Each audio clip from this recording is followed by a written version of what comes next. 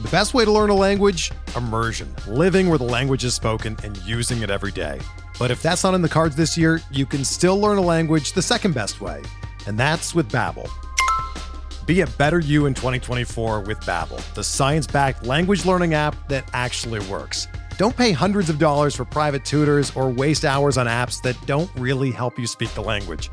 Babbel's quick 10-minute lessons are handcrafted by over 200 language experts and help you start speaking a new language in as little as 3 weeks.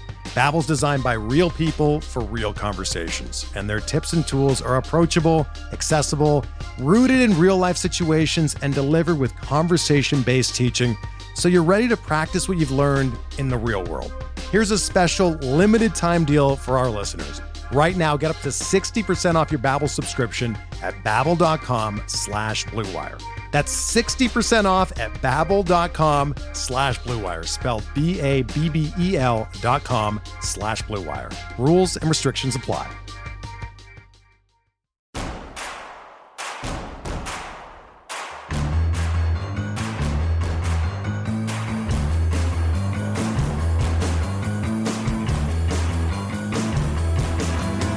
From your favorite source for Chicago White Sox talk, delivering news, interviews, analysis, and more. This is the Sox Machine Podcast with your hosts, Jim Margalus and Josh Nelson. Hello, everyone, and welcome to a new episode of Sox Machine Live. I am Josh Nelson, alongside Jim Margalus, the managing editor of SoxMachine.com and the co-host of the podcast, as we are streaming live Thursday, April 28, 2022. And we decided, you know what the heck? Let's compete with the NFL draft, because we are geniuses over here at Sox Machine, as that will totally be used against us later. But again, thank you guys so much for those that are watching the live stream on our YouTube page at youtube.com/Sox Machine, or on our website at SoxMachine.com, or if you follow us on Twitter at Sox Machine, or following me on Twitter at SoxMachine_Josh. And for the two of you that are watching on Twitch, hello, thanks for watching on Twitch as well. For those that don't get an opportunity to watch the live stream, because instead of watching a show about the White Sox, you wanted to watch the NFL draft, Sox Machine Live, the audio is always uploaded into the podcast feed wherever you subscribe to the Sox Machine podcast. Unfortunately for the Chicago White Sox, things are not happy. After winning a 7-3 ball game on Wednesday, instilling confidence that the White Sox were able to bottle up that performance and win this series against the Kansas City Royals, they lose in extra innings, 5-2, in really embarrassing fashion. Extra inning games are not good for the Chicago White Sox. So, Jim, let's just start the conversation there from a micro scale before we get macro on the White Sox here. With this divisional loss to the Kansas City Royals, the White Sox are now 7-11 on the season. They are 3-9 against the American League Central, and I roll my eyes saying that because that's a level of pathetic that I wasn't expecting from the White Sox.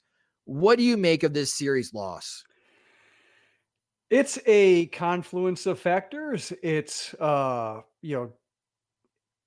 the weather is playing a part, or at least like it does seem to affect the White Sox maybe more profoundly than other teams, because they are, they have built themselves to be reliant on the home run. But as we're seeing, they don't really have another mode to scratch across runs. It just so happens like the guys who are best at getting on base, whether it's Andrew Vaughn or whether it's Yasmani Grandal, they aren't able to advance more than 90 feet at a time unless the guy behind them is also running more than 90 feet. They're not going to go first to third. They're not going to steal a base. They're not going to draw walks. Not a lot of guys keeping the line moving right now. So they're not non-base percentage team. It's just losing some homers, but able to just apply enough pressure over the course of 9 innings to luck or scratch across runs otherwise. So as much as it sounds like an excuse for saying like the ball is not carrying, the ball is messed up, the humidor is dragging the ball down, the weather is terrible. All those sound hollow, and they are, but I think it's real, but it also points to a flaw in the way this team is designed, or the way the team is operating, or a way the team can't be coached out of. Like maybe I think Frank Menechino is trying to say the right things. I don't think it's a matter of mindset or approach. It's just more of a matter of like, these aren't guys, generally speaking, up and down the lineup who are going to work counts and draw walks. They make things happen, or they try to. But as we've seen, when they try to make things happen against like a Brad Keller who spends a lot of time out of the zone, or at the very bottom part of it, you just end up with a lot of mundane outs. Yeah, this was an incredible stat that P. Knowles put up on Twitter, which you can follow him on Twitter at @SoxMock_P. Knowles. Total walks in the 3-game series. The Royals had 23 walks, which that number is kind of mind-blowing, especially what they walked, 11 times in the first game, as Dallas Keuchel had no command whatsoever. And now he's afraid to live in the strike zone, but he's not the only lefty that feels that way for the White Sox, as Aaron Bummer's got problems as well. 23 walks in 3 games is not good on the pitching staff. The White Sox had 5 walks. So when you're giving up a lot of walks and your team is not walking a lot, just in the free passes, the Royals had 18 extra base runners than the White Sox did, Jim, before you even tally up the hits. That's really hard to overcome. And it's like the time of possession kind of. Yeah, like exactly. You let the other team hold the ball for 40 minutes in a game. It feels like, just eventually going to get worn down by it, or it's going to bite you somehow. And it did for the White Sox in the 2 losses that they had against the Royals. And, we talked about this on Monday, that it felt like this is a must-win series for the White Sox, because even though it's early, they just need that boost. They need that morale boost, a shot in the arm to get going. Because, as we're going to talk about here in a moment, the schedule does not get any easier for the White Sox after this series. The Royals are not that good of a team. Even though the White Sox are going through injuries, the White Sox should be able to win this series, defend their home turf. And now stepping back after this series loss to the Royals, and we'll chime in on the good things that happened to the White Sox. Not to be completely pessimistic, but 3-9 against the American League Central. Like, what do you make of that, Jim, when you hear that the White Sox are 3-9 to start the season against their divisional opponents? Well, we talked about it before the season, talking about the projections, whether it's Zips, whether it's Pacoda, trying to figure out, how the, what would it be, like 20-25% outcome of the White Sox missing the postseason? How would that happen? And in this case, like a 3-9 start against divisional rivals, like the Twins getting a few games up in the standings and overcoming their shakiness in certain innings, in certain situations, certain flaws in the roster, letting them bounce back and get that little bit of a head start. Like this is how it starts. I don't necessarily think it's going to happen all the way. Like, as you mentioned, players are injured. Players are coming back from injury, whether it's Yoan Moncada, Joe Kelly, Lance Lynn. They should be able to help. But it would seem like I'm prepared for this season to be very uneven. Like right now, I think they can go on 5-game winning streaks and they can go on 5-game losing streaks. The thing that gives me comfort, or at least,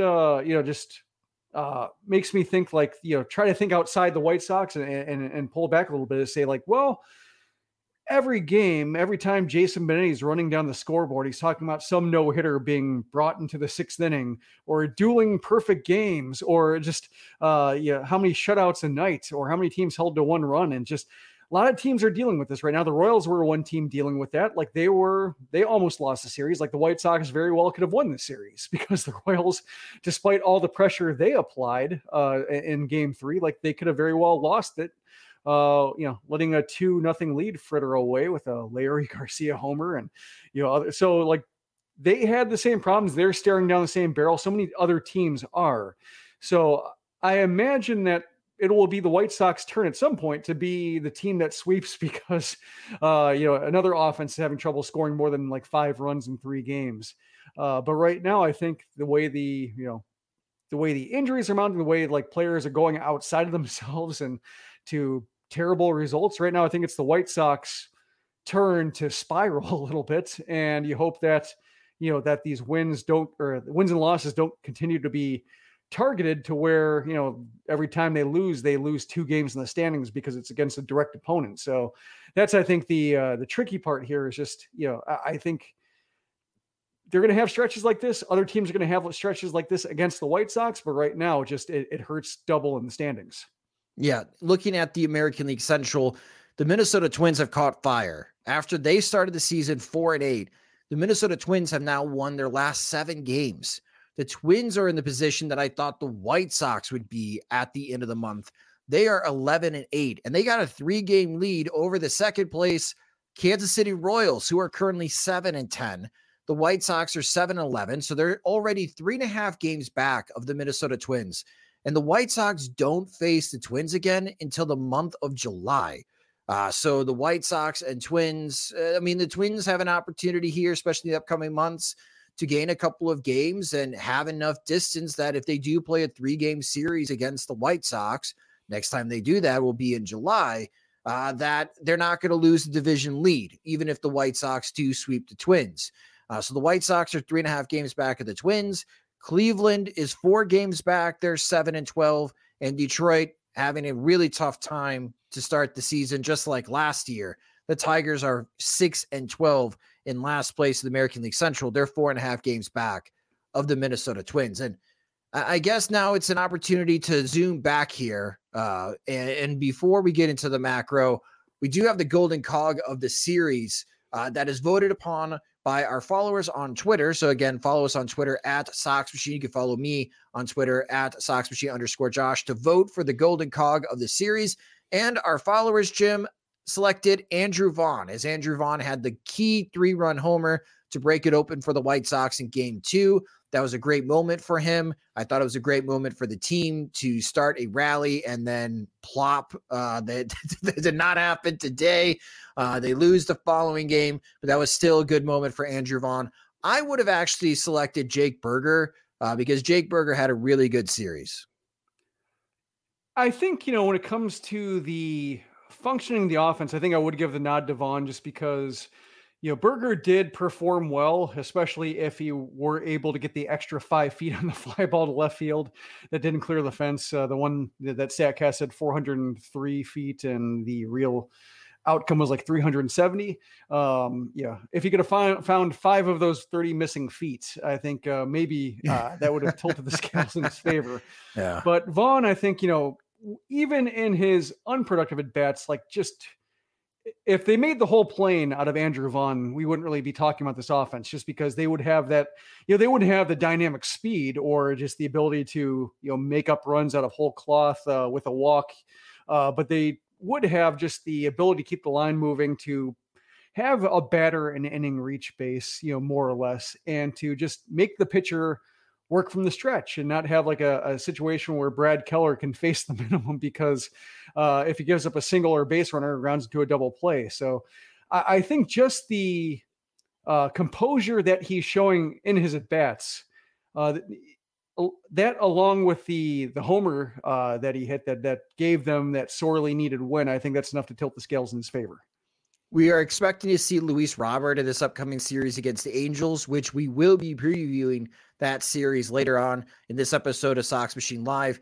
The question that I was pondering, because we had a happy Twitter space. Many of the Twitter spaces lately have been venting sessions, Jim, but we had a happy Twitter space, and I was pondering with Andrew Vaughn hitting so well. Luis Robert's supposed to rejoin the team over the weekend after sitting games out with a groin injury. Robert's been batting second, but Vaughn has been batting second in his stead. Do you have Vaughn continue to bat second, or do you put Robert at second and maybe drop Vaughn down one spot to be batting third? I wouldn't mind having Robert maybe batting in the back half of the lineup just to, when he comes back, just to see if there's any rust. I'm watching AJ Pollock's at bats and his timing does not look there. He's swinging, over sinkers, chasing stuff out of the zone, behind on high fastballs. He's not finding his timing. I'm surprised that he didn't have a rehab stint just because, he only played a couple games before his injury. And then he's gone for 10 days and just goes right back in the lineup. And he just does not look right. To the extent that we know what AJ Pollock's supposed to look like, because I imagine, neither of us and not many White Sox fans have spent a whole lot of time absorbing his game and the visuals of a functioning Pollock. But I think just watching him coming back, it's not great. And given that Robert really wasn't clicking before his injury, I wouldn't mind, maybe batting him 6th or something like that, just to, allow Vaughn to keep having the good at bats, allow, when the order flips over. And if, Garcia homers again from the 9th spot, great. Like this is like the Larry Garcia everybody likes, where he bats 9th. And if he delivers something, great, everybody's happy. And if he doesn't, like, oh, well, he's hitting 9th. That's cool. And if he turns over the lineup and you have Anderson there and then you have Vaughn right behind, like, I'd rather see Vaughn coming up in that situation than Robert, until Robert just gets a few games under him. We see what he can do. That's kind of where my head is at right now. But say, like, in a great case situation where both of them are functioning, then I think it's a matter of, I think I still like Robert hitting second, just because when I've watched the White Sox offense be good and then watching them malfunction, I think when Anderson and Robert make the game look easy, the offense flows. Like, it just looks like this is the game the White Sox are supposed to play. It's not supposed to work. Anderson's not supposed to hit 300. Robert is not supposed to do some of the things he does. But when they both are just clicking like that, a lot of things fall in line behind them. So I think, should it get to a situation where Robert looks like his, I guess, first series self, and Vaughn continues this pace, maybe hit Vaughn 3rd. Maybe, Jose Abreu needs to go down in the order a little bit, 1 spot lowered. So you keep front loading lineup with your best hitters. Yeah, that's not a bad idea. I do like the idea of Robert still batting second. As you mentioned, Jim, the offense does flow. And I think Andrew Vaughn will be a little bit more patient than Jose Abreu and let Robert run if Robert is back to 100%. Any way that the White Sox can advance on the base pass and make it a little bit easier for them to score runs, you got to take it at this moment, especially with the team struggling so much offensively. But it's time now to zoom back out and look at the macro of the Chicago White Sox. And we got this question in from our comment section, our friend AJ Mithin. And AJ wrote to us, fellas, the White Sox were putrid in spring training, and since the All-Star break last year have been really poor in must-win games. Are we expecting too much from the White Sox? And one number that I saw since the All-Star break, the White Sox are barely or at 500 since last year, Jim, in the regular season. So it's just not, if you look at it that way, in that lens, that the White Sox have been a 500 team for almost the last 100 regular season games dating back to last year. Well, I would object to the framing the question and say, are we expecting too much? Like, no, it's the top of the rebuild. Like, or it's like the top of the contention window. We're supposed to expect a lot. Like, I don't think the White Sox should be left off, let them off the hook if, they somehow have a roster that doesn't fit together. That's not our fault. We didn't do anything wrong. We've been waiting it out, and this is supposed to be the reward window. So no, we should expect a lot. When it comes to the greater question of just, is this team not as good as the projections say, or is, is the cushion overblown, based on what we thought, what both fans thought and what, neutral, formulas, algorithms thought. I would say maybe just because of the targeted effect of the injuries, like losing Lance Lynn and going from Lance Lynn to Vince Velasquez hurts a lot, especially when Dallas Keuchel is not delivering either. Like, if Keuchel could slide up to be a second starter or a third starter because Dylan Cease is now the second starter, like, that would be fine. Like, they could get by with it. But when, Lynn has to cover for both Keuchel and who's ever in the 5th spot or in the 6th spot, like, that's where it gets, you feel his absence even more. And then, like, Moncada, not only, Moncada being hurt, but Moncada being one of the more patient bats, a left-handed bat against right-hand pitching, that hurts, especially like when Josh Harrison or Jake Berger, just righties who struggle against righties, or are at the very least, like, don't do anything special against them, are the ones that respond. So right now, I think like the effect of the injuries felt like, I think, when Tim Anderson has left the lineup and Larry Garcia has taken his place, like, the White Sox, they do get some benefit of having another lefty in the lineup. And so they don't lose that lineup balance that way. So that's why I think sometimes his absence doesn't hurt especially if they're facing like the right kind of pitchers. But in this case, like it's hard, as well as Jake Burger is playing for somebody, for his pay grade, we'll say, because he's a rookie trying to figure it out. Like it hurts when, just a succession of right-handed hitters who you don't feel can really turn on something a Brad Keller is throwing, the way like Yasmani Grandal rifled that single through the right side, just really, smash that one through. Like there isn't anybody who's really doing that with regularity. So I think if Moncada can come back and help some lineup balance, if Robert comes back and looks dynamic and really, not expecting too much from Adam Engel anymore, Pollock, if he can find his timing, like there are ways for this offense to improve, and we won't necessarily be judging them on their lowest moment, but it is a little bit concerning, or maybe, maybe not just a little bit, just it is concerning just how fragile this construction can be. The whole, basically stay healthy, issue coming up to bite the White Sox, like, having Joe Kelly, consuming a lot of the offseason resources, missing the first month and realizing like, oh, he's supposed to be the fourth most important reliever, but somehow he feels like he's more vital to the operations because Aaron Bummer is struggling and they don't, and Garrett Crochet is out. So they could use a righty that retires lefties the way Kelly does. Like that's where it feels like this is, awfully precarious, and in ways that, when it comes to, say, investing $40 million in the bullpen and still feeling like that's incomplete. That's, I think, where it feels uncomfortable. What's the tape that you see the infomercials on where you could build a canoe out of and it doesn't sink? Flex Seal? Yes. The White Sox can use boat in half. And it still sails. Yeah.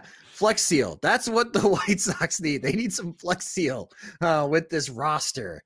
Because the question is it going to get better for the White Sox? And let's take a look at the gauntlet. So last year they had a pretty significant gauntlet, which the White Sox were facing their division opponents last year. If they were to win the American League Central, they had to succeed in that gauntlet, and they crushed the gauntlet. And it helped them greatly be able to coast to their first divisional title since 2008. And this gauntlet looks different. This time, I believe this is the most difficult part of the White Sox schedules coming up. April 29th through June 9th. So this starts tomorrow. And it's a 38-game stretch for the White Sox, so almost a quarter of the season. They got 7 games against the New York Yankees. They got 6 games against the Boston Red Sox. 5 games in Kansas City. That's that 5-game series in 4 days at Kauffman Stadium. They have 4 games against the Angels, which are going to be previewing that series in a moment. Then they have the home and home 4 games against the Chicago Cubs. So 2 games at Wrigley, which will start immediately after the Angels series. And then the Cubs will be visiting the South Side over Memorial Day weekend.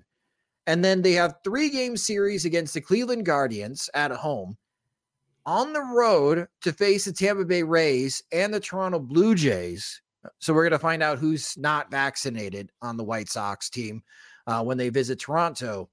And then this gauntlet ends with a 3-game home series against the Los Angeles Dodgers. And my Lord, that team looks completely stacked. So this is a 38-game stretch. And you just mentioned something, Jim, that I found interesting, is that right now, analyzing the White Sox and judging the White Sox, we are judging the White Sox supposedly at their lowest moment. I challenge that. I don't think we have yet to see their lowest moment of the season because a little thought exercise, and everyone can play along here. I've created a scorecard on Twitter. So if you follow me on Twitter, you can see the scorecard. So I listed as far as the number of games against each of these opponents, 38 games. So if you would like to play along, Jim, let's start with the Yankees. So last year, the Yankees won 6 out of 7 against the White Sox. How many wins do you think they could get against the New York Yankees in the upcoming 38 games? So they got 7 games against the Yankees. Out of 7, how many games do you have the White Sox winning? I'm pulling up the schedule right now just because I want to see when these games are coming. Just want to try to figure out who's going to be back when. So for the Yankees, Moncada should be back and Joe Kelly should be back. Okay, so for all the games, they should be back.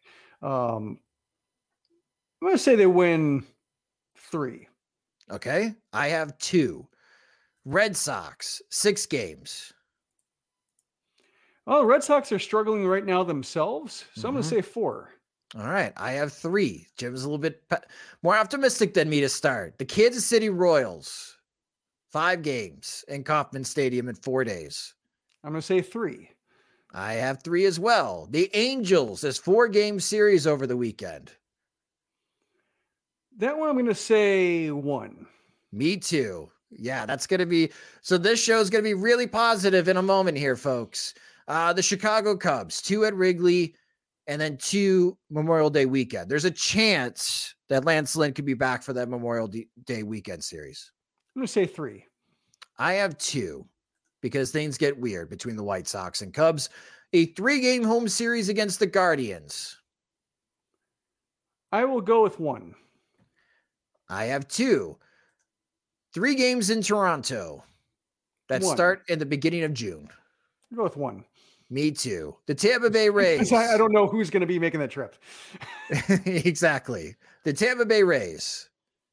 I'm going to say 2. You think they can win in St. Petersburg? All right. I've got 1. The home series against the Dodgers. Let's say 1. All right. So after doing this and my handy Excel work, come on, not very handy Excel work. You got 19 wins, Jim. So you got the White Sox going 500 during this stretch, 19-19, which I think would be really good because I think the White Sox are going 16-22 during that stretch. So for you on June 10th, you got the White Sox at 26-30, and I've got the White Sox at 23-33. I am hoping that the White Sox exceed both of our expectations, but because that gets you yelled at by Lawrence Holmes. Yes, I'm going to get yelled at. I'm going to get yelled at by Lawrence Holmes anyways. I'm supposed to be on a show tomorrow. I'm sure I'm going to get yelled at.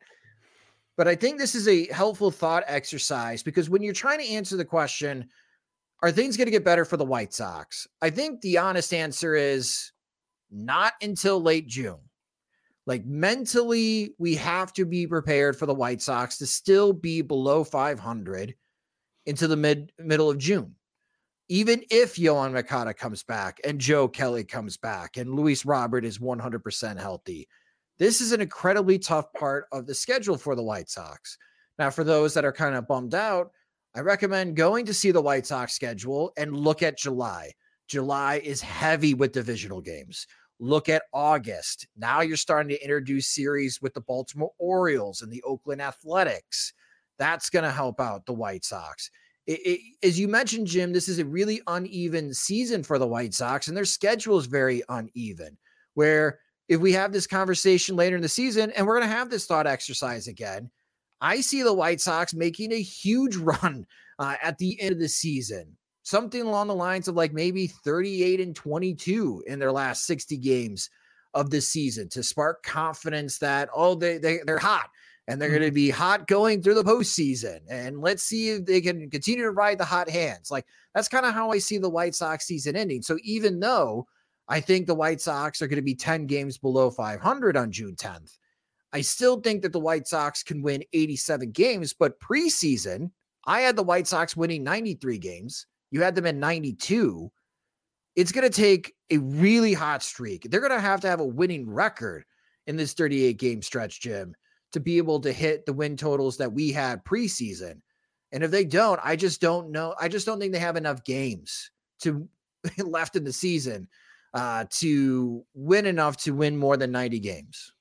Yeah, I don't see a whole lot of value in thinking about like how are they going to do in August right now, just because we don't know if Moncada is going to be healthy the whole season. We don't know if Jimenez will come back, what kind of shape he looks like. We don't know if Lynn will hold together or whether he'll his knee or back or whatever will bother him. So right now, more or less taking it a week at a time. Like I think that's fair. And when I said lowest point, like I should say like their record might get worse, but it's one thing to get beat or lose series to good teams. Like if they lose series to the Yankees, or they, get smoked by the Dodgers or the Blue Jays, or, just have a game, have a 3-game series where they win 1 out of 3 and get outscored by 11 runs. Like that at least feels like you get entertained by watching great players and other teams. Like I don't, if Mike Trout and Shohei Ohtani and if they go off and, Syndergaard looks like a decent pitcher and they lose 3 out of 4 of the Angels because of just some excellent superstar performances, like,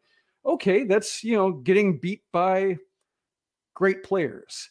But when they lose 2 out of 3 to the Royals and they, they get harassed by a Guardians team that's not that great, but just meant to annoy them in a very specific way because the White Sox have very identifiable flaws. Like that's annoying. And that's why I consider like this lower than say like dropping, having a tough week against teams that will be going to the postseason because they happen to be really good and the White Sox are undermanned by injuries. So I think, their worst record, they might fall further below 500, maybe a couple months from now, but I just want to see like the quality of play, the offense feeling dangerous rather than, having one game where they score more than 3 runs in regulation over the course of a 2-week period and really nothing positive to take away from it.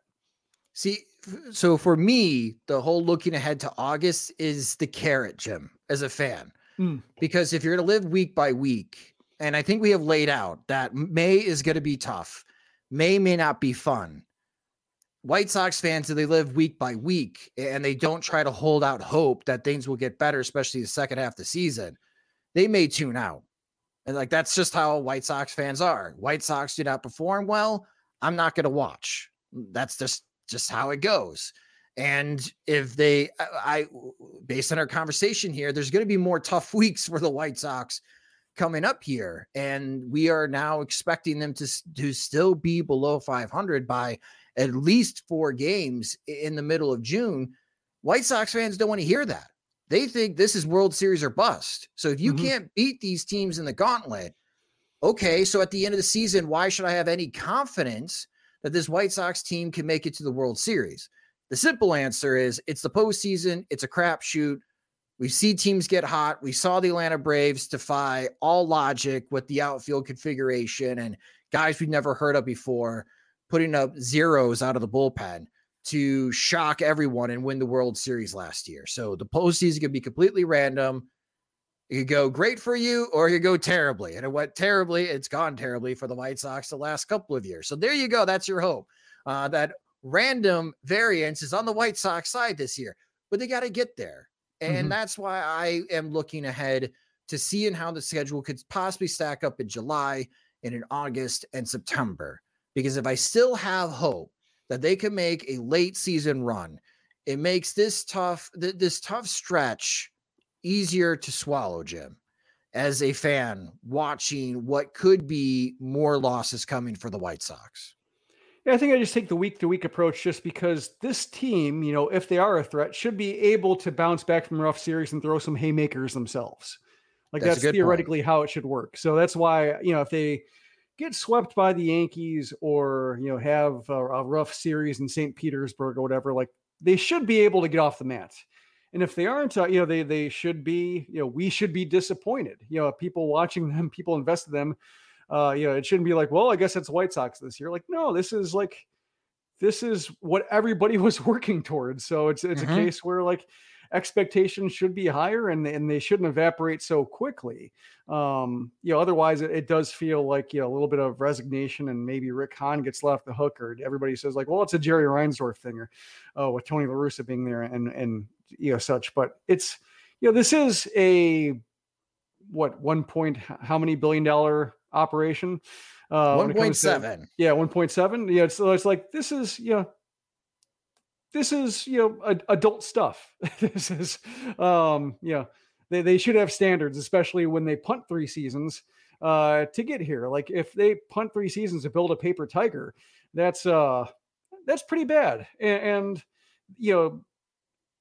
if we, I figure it's like our job to remind them like, no, this is how they should be playing. And some might read that as false hope or being like, just too optimistic, but it's, I think it's worth maintaining that bar just because they continue to like walk underneath it, just or sleepwalk underneath it. Like that's their problem, not mine.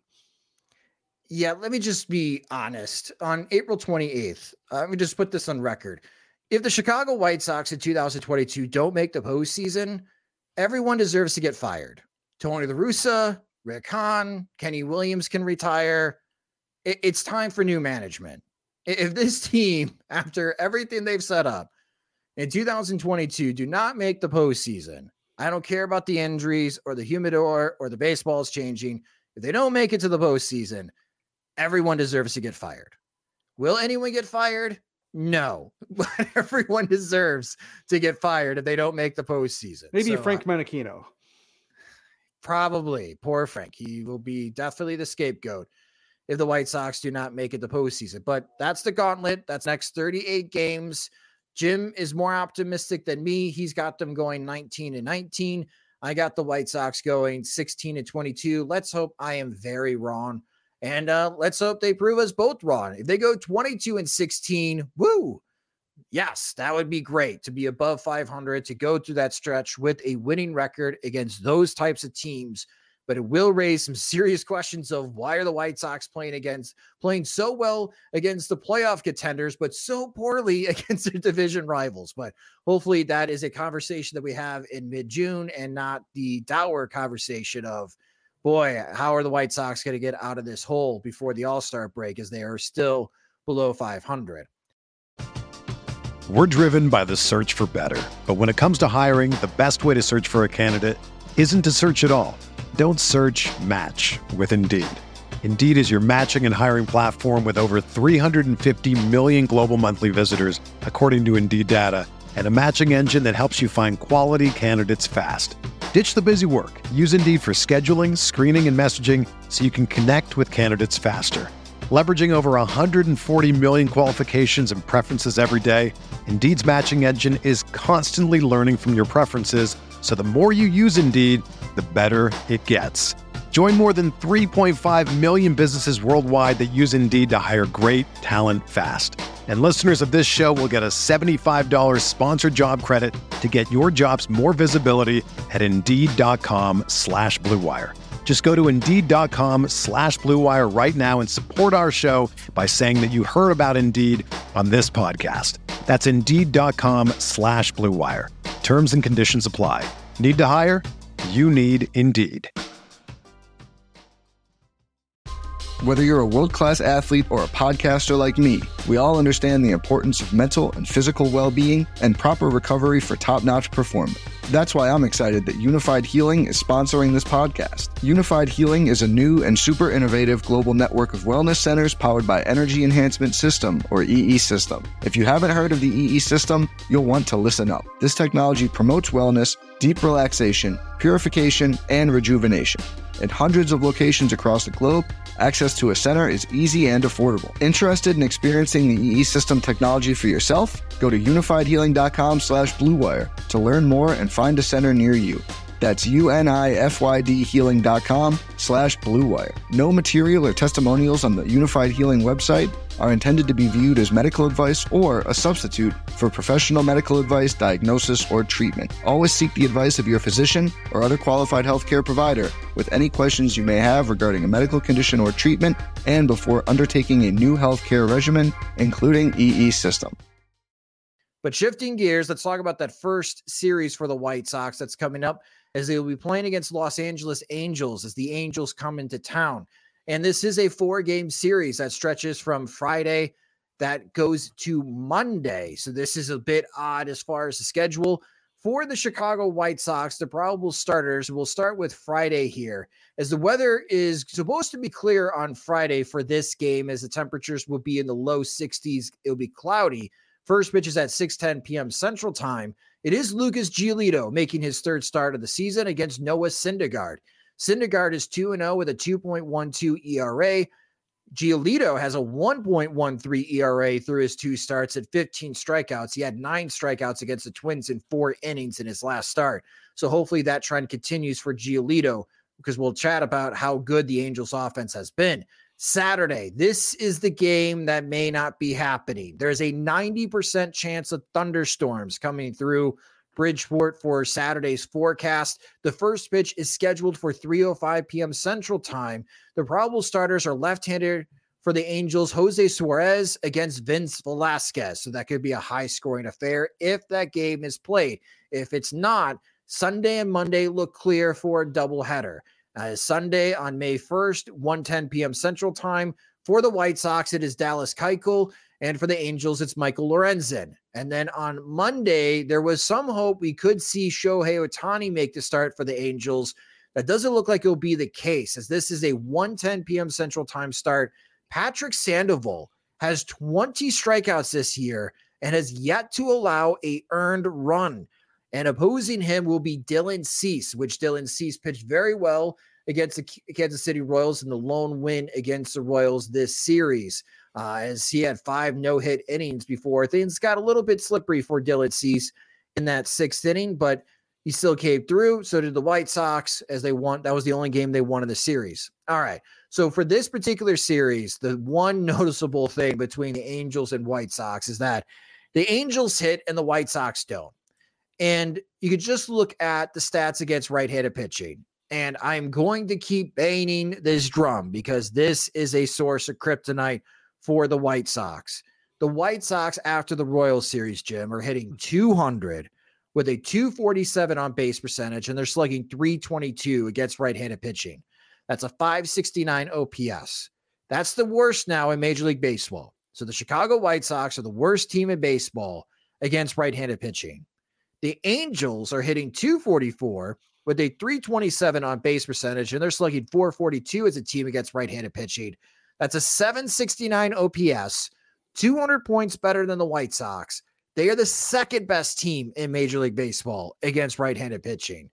Both teams are good against left-handers, except the White Sox didn't score at all against Daniel Lynch, which is just mind-numbing. The Angels are going to face 3 right-handed starters against the White Sox. Giolito and Cease are some of the best right-handed starters in the American League. They are going to destroy Vince Velasquez. I have just come to terms with that already, Jim. Mike Trout is going to have a big game against Vince Velasquez. That's where I see the trouble for the White Sox in this series. Circling that particular stat is the White Sox continue to struggle against right-handed pitching. When you look at this Angels team, what makes them interesting to you?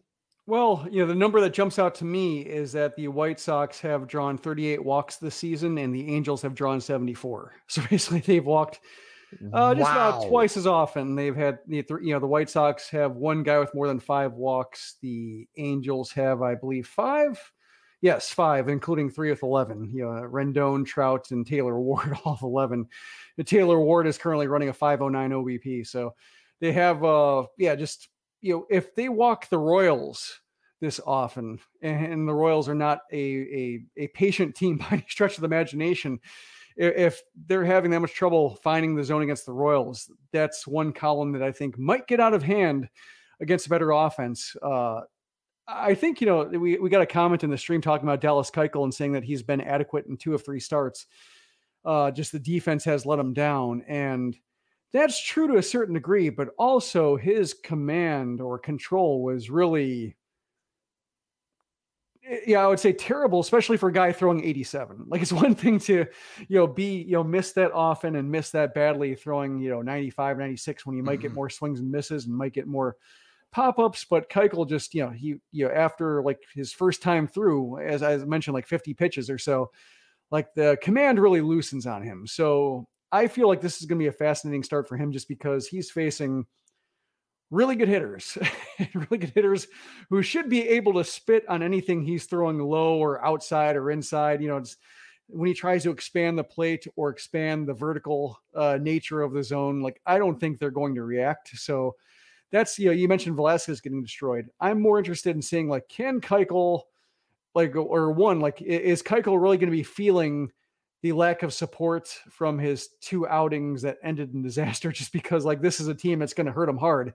And all of a sudden he's 4 starts in and has an ERA that's double digits. Like that's, I think, going to be a maybe not a make or break start, not until we see what Johnny Cueto has in Charlotte, not until we see how Lance Lynn's doing. Like, I think his rope is a bit longer, but I think this is a case where if he nibbles, or I guess not even nibbles, I think that's too kind of a word, because he was really off the corners in the fourth inning or so in his start. Like, I could see like just that ending poorly and being pretty rough. So I really think either the White Sox need to get more patient, or the balls need to start leaving the yard, because this is a series that could expose just how quickly their at bats end, and the time of possession thing I was talking about.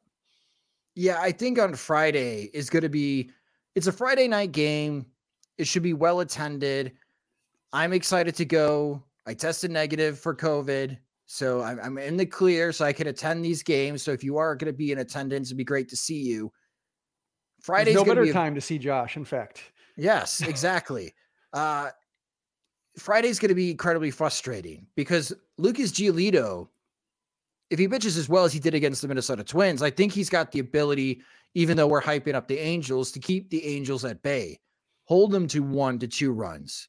That's just going to feel like too much of a deficit to overcome. And for those that are pining for the old days of Noah Syndergaard of like 2015 with the New York Mets, you may see that Friday night against this White Sox lineup. Like, I just don't have a lot of confidence in the White Sox against Noah Syndergaard.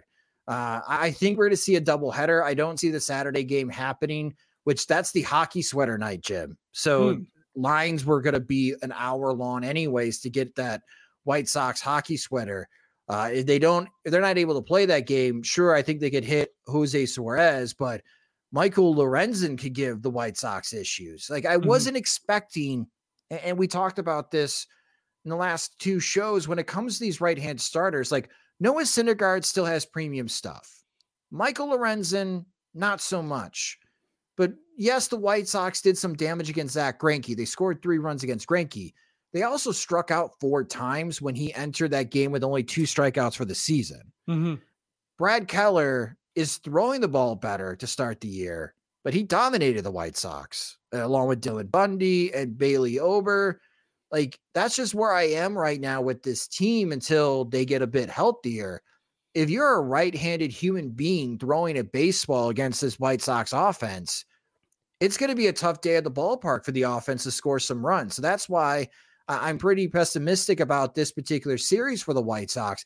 Even though you got Giolito and Cease throwing in this series, and you may want to hype yourself up and say, hey, with the White Sox facing 2 left-handed starters in these 4 games, they should split. But there's just not a lot of confidence that I have right now that the White Sox offense is going to be able to go toe-to-toe against one of the best offenses in all of Major League Baseball. I mean, just look at the numbers. Mike Trout has got an OPS over 1,200, and there's this Taylor Ward. So Taylor Ward is the reason Justin Upton got cut, and they're eating all that cash. Ward has 4 homers and 11 RBIs. He's got 11 walks to just 9 strikeouts. And he's got an OPS over 1,200 to start the season. There's just some really hot hitters here. And I just have this sinking feeling, being the stands, Jim, Friday night. If Lucas Giolito were to give up a 3-run homer to Mike Trout, we've seen that before, but that might be the ball game. And I'm going to be paying attention to the mood around me in the stadium, because that might be telling of what the overall mood is right now for White Sox fans, even though the season is early.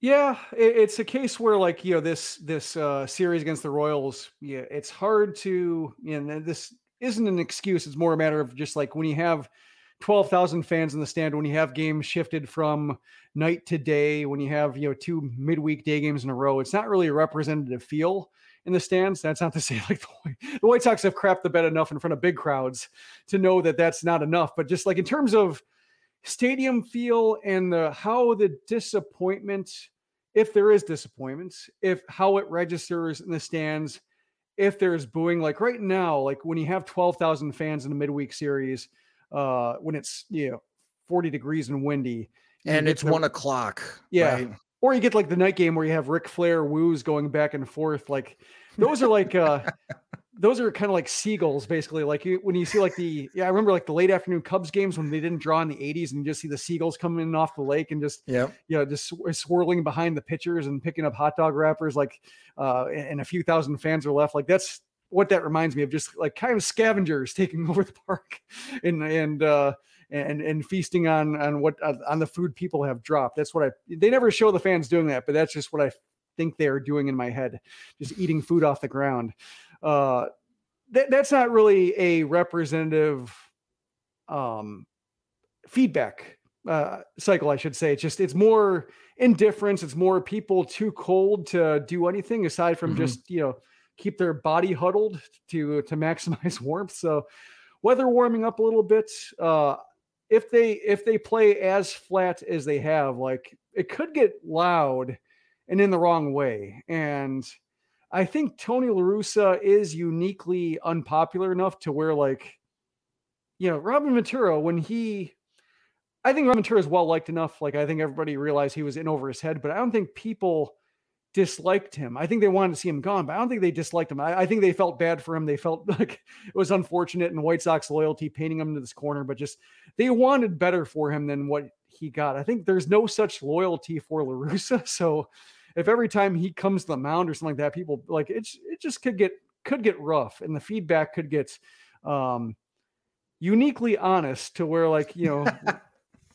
Benetti acknowledge it? Will Stone acknowledge it? Will they have to, like, join in as well if it gets that loud and you just hear it over the TV like that? That's what I'm looking. I should not say looking forward to, but just after 3 games of very paltry crowds for good reason, this should be a good weekend crowd to just see exactly, 1, what they do, and then 2, if they keep doing what they've been doing, how are the paying excited crowds going to react? It was funny. One of my favorite exchanges from the broadcast through this series, Jason Benetti said, "The weather will get warmer." And Steve Stone responded, "I hope so." And then Benetti followed it up, "The defense will get better." And Steve Stone's like, "I hope so." But yeah, that's the 2 kryptonite for the White Sox. If they're going to win any games against the Angels this weekend, they got to hit better against the right-handers in this series to give themselves a chance to support Lucas Giolito and Dylan Cease. They're going to need to bust out the bats to help support Vince Velasquez and Dallas Keuchel in those games against this Angels offense. They got to play better defense. Maybe the Angels, with their understanding and dominating the strike zone right now, they're still going to draw a healthy amount of walks, but you can't miss on the double play opportunities on slow rollers in the infield. And you can't compound mistakes by making errors in the field and giving an extra out to this lineup that does have Mike Trout and Shohei Ohtani and Anthony Rendon and a red hot Taylor Wade. You just can't, because then things got to get out of hand. It's the weekend. People will find other things to occupy themselves. The NFL draft will still be going on. So maybe they'll be like more interested in who are the Bears picking in the 5th round right now? I'd rather watch that than watch Vince Velasquez pitch. You could honestly see that conversation over the weekend, but hopefully that will not be the case. And the Chicago White Sox play a lot better this weekend. They have to, if they're going to get out of this hole, and they're in a hole right now. And they are starting this very tough 38 game gauntlet. We'll obviously have the game recaps for you guys on SoxMachine.com throughout the weekend. One programming note, the Sox Machine podcast, which usually is in your feed Monday morning, that hour-long show is going to be in your feed Tuesday morning, as we want to wait to recap the Angels series. So on Monday morning in your podcast feed, you're going to have a White Sox wake-up call to recap all of the action from Sunday and, of course, throughout the weekend for the White Sox minor league affiliates. Speaking of the White Sox minor league affiliates, we cover them every single day thanks to the wonderful team from Future Sox. So make sure you're visiting SoxMachine.com/Future Sox to read that work daily, as Jim has been doing a terrific job with the minor league notes, capturing all of the good performances so far. And the Future Sox team have been writing great articles covering the teams as well. So make sure you are visiting SoxMachine.com/Future Sox and follow them on Twitter at Future Sox, and also subscribe to the Future Sox podcast wherever you subscribe to podcasts. As this episode of Sox Machine Live, we are finished here, and we are leading up to our friends from the 108. They have their show starting at 8 p.m. Central Time, which you can watch on YouTube at youtube.com/fromthe108. But you can follow us on Twitter. We're at Sox Machine. Subscribe to our YouTube channel at youtube.com/Sox Machine so you'll be notified of upcoming videos and live streams. If you don't get an opportunity to watch the show live, you can always listen to the episode later in our podcast feed, which you can subscribe to the Sox Machine podcast wherever you listen to podcasts. If you're new to Sox Machine or a longtime lurker of Sox Machine and you don't support us on Patreon, you could do so at patreon.com/Sox Machine, where our Patreon supporters, they get more. They get exclusive content like our 2022 Major League Baseball draft reports and our extended version of PO Sox, where we answer additional PO Sox questions from our Patreon supporters. They also get ad-free versions of both the podcast and website. And when we have new Sox Machine swag, they are the first ones to receive it. Monthly plans start at just $2 a month, and you can save with an annual subscription. Again, you can sign up at patreon.com/Sox Machine. Sox Machine Live is a production of SoxMachine.com, your home for all things Chicago White Sox baseball, and part of the Blue Wire Podcast Network. Alongside Jim Margulis, I'm Josh Nelson. Thanks for watching and listening.